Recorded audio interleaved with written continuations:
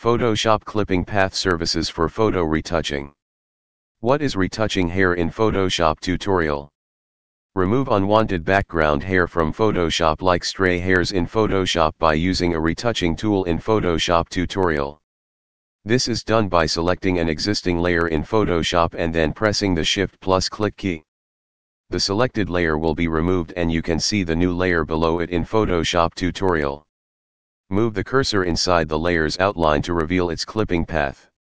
Right-click to make it editable. Use the shift+click key to set the path. Clipping path allows you to mask high-resolution hair so that you can change its color or remove it if you want a different look for your hair. If you are doing retouching hair in Photoshop tutorial, the first thing you need to do is to open an image editing program like Adobe Photoshop. The program you are using should be free of virus because this tutorial will be dealing with the sensitive information within it. Open the image editing program, then click on the tools in the left panel.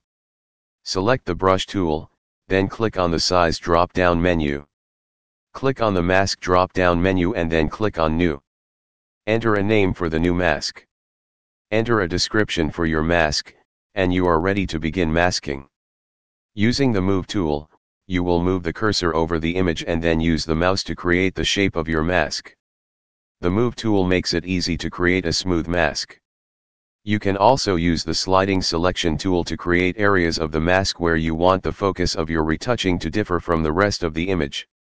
Orbit Graphics. info@orbitgraphics.com. https://www.orbitgraphics.com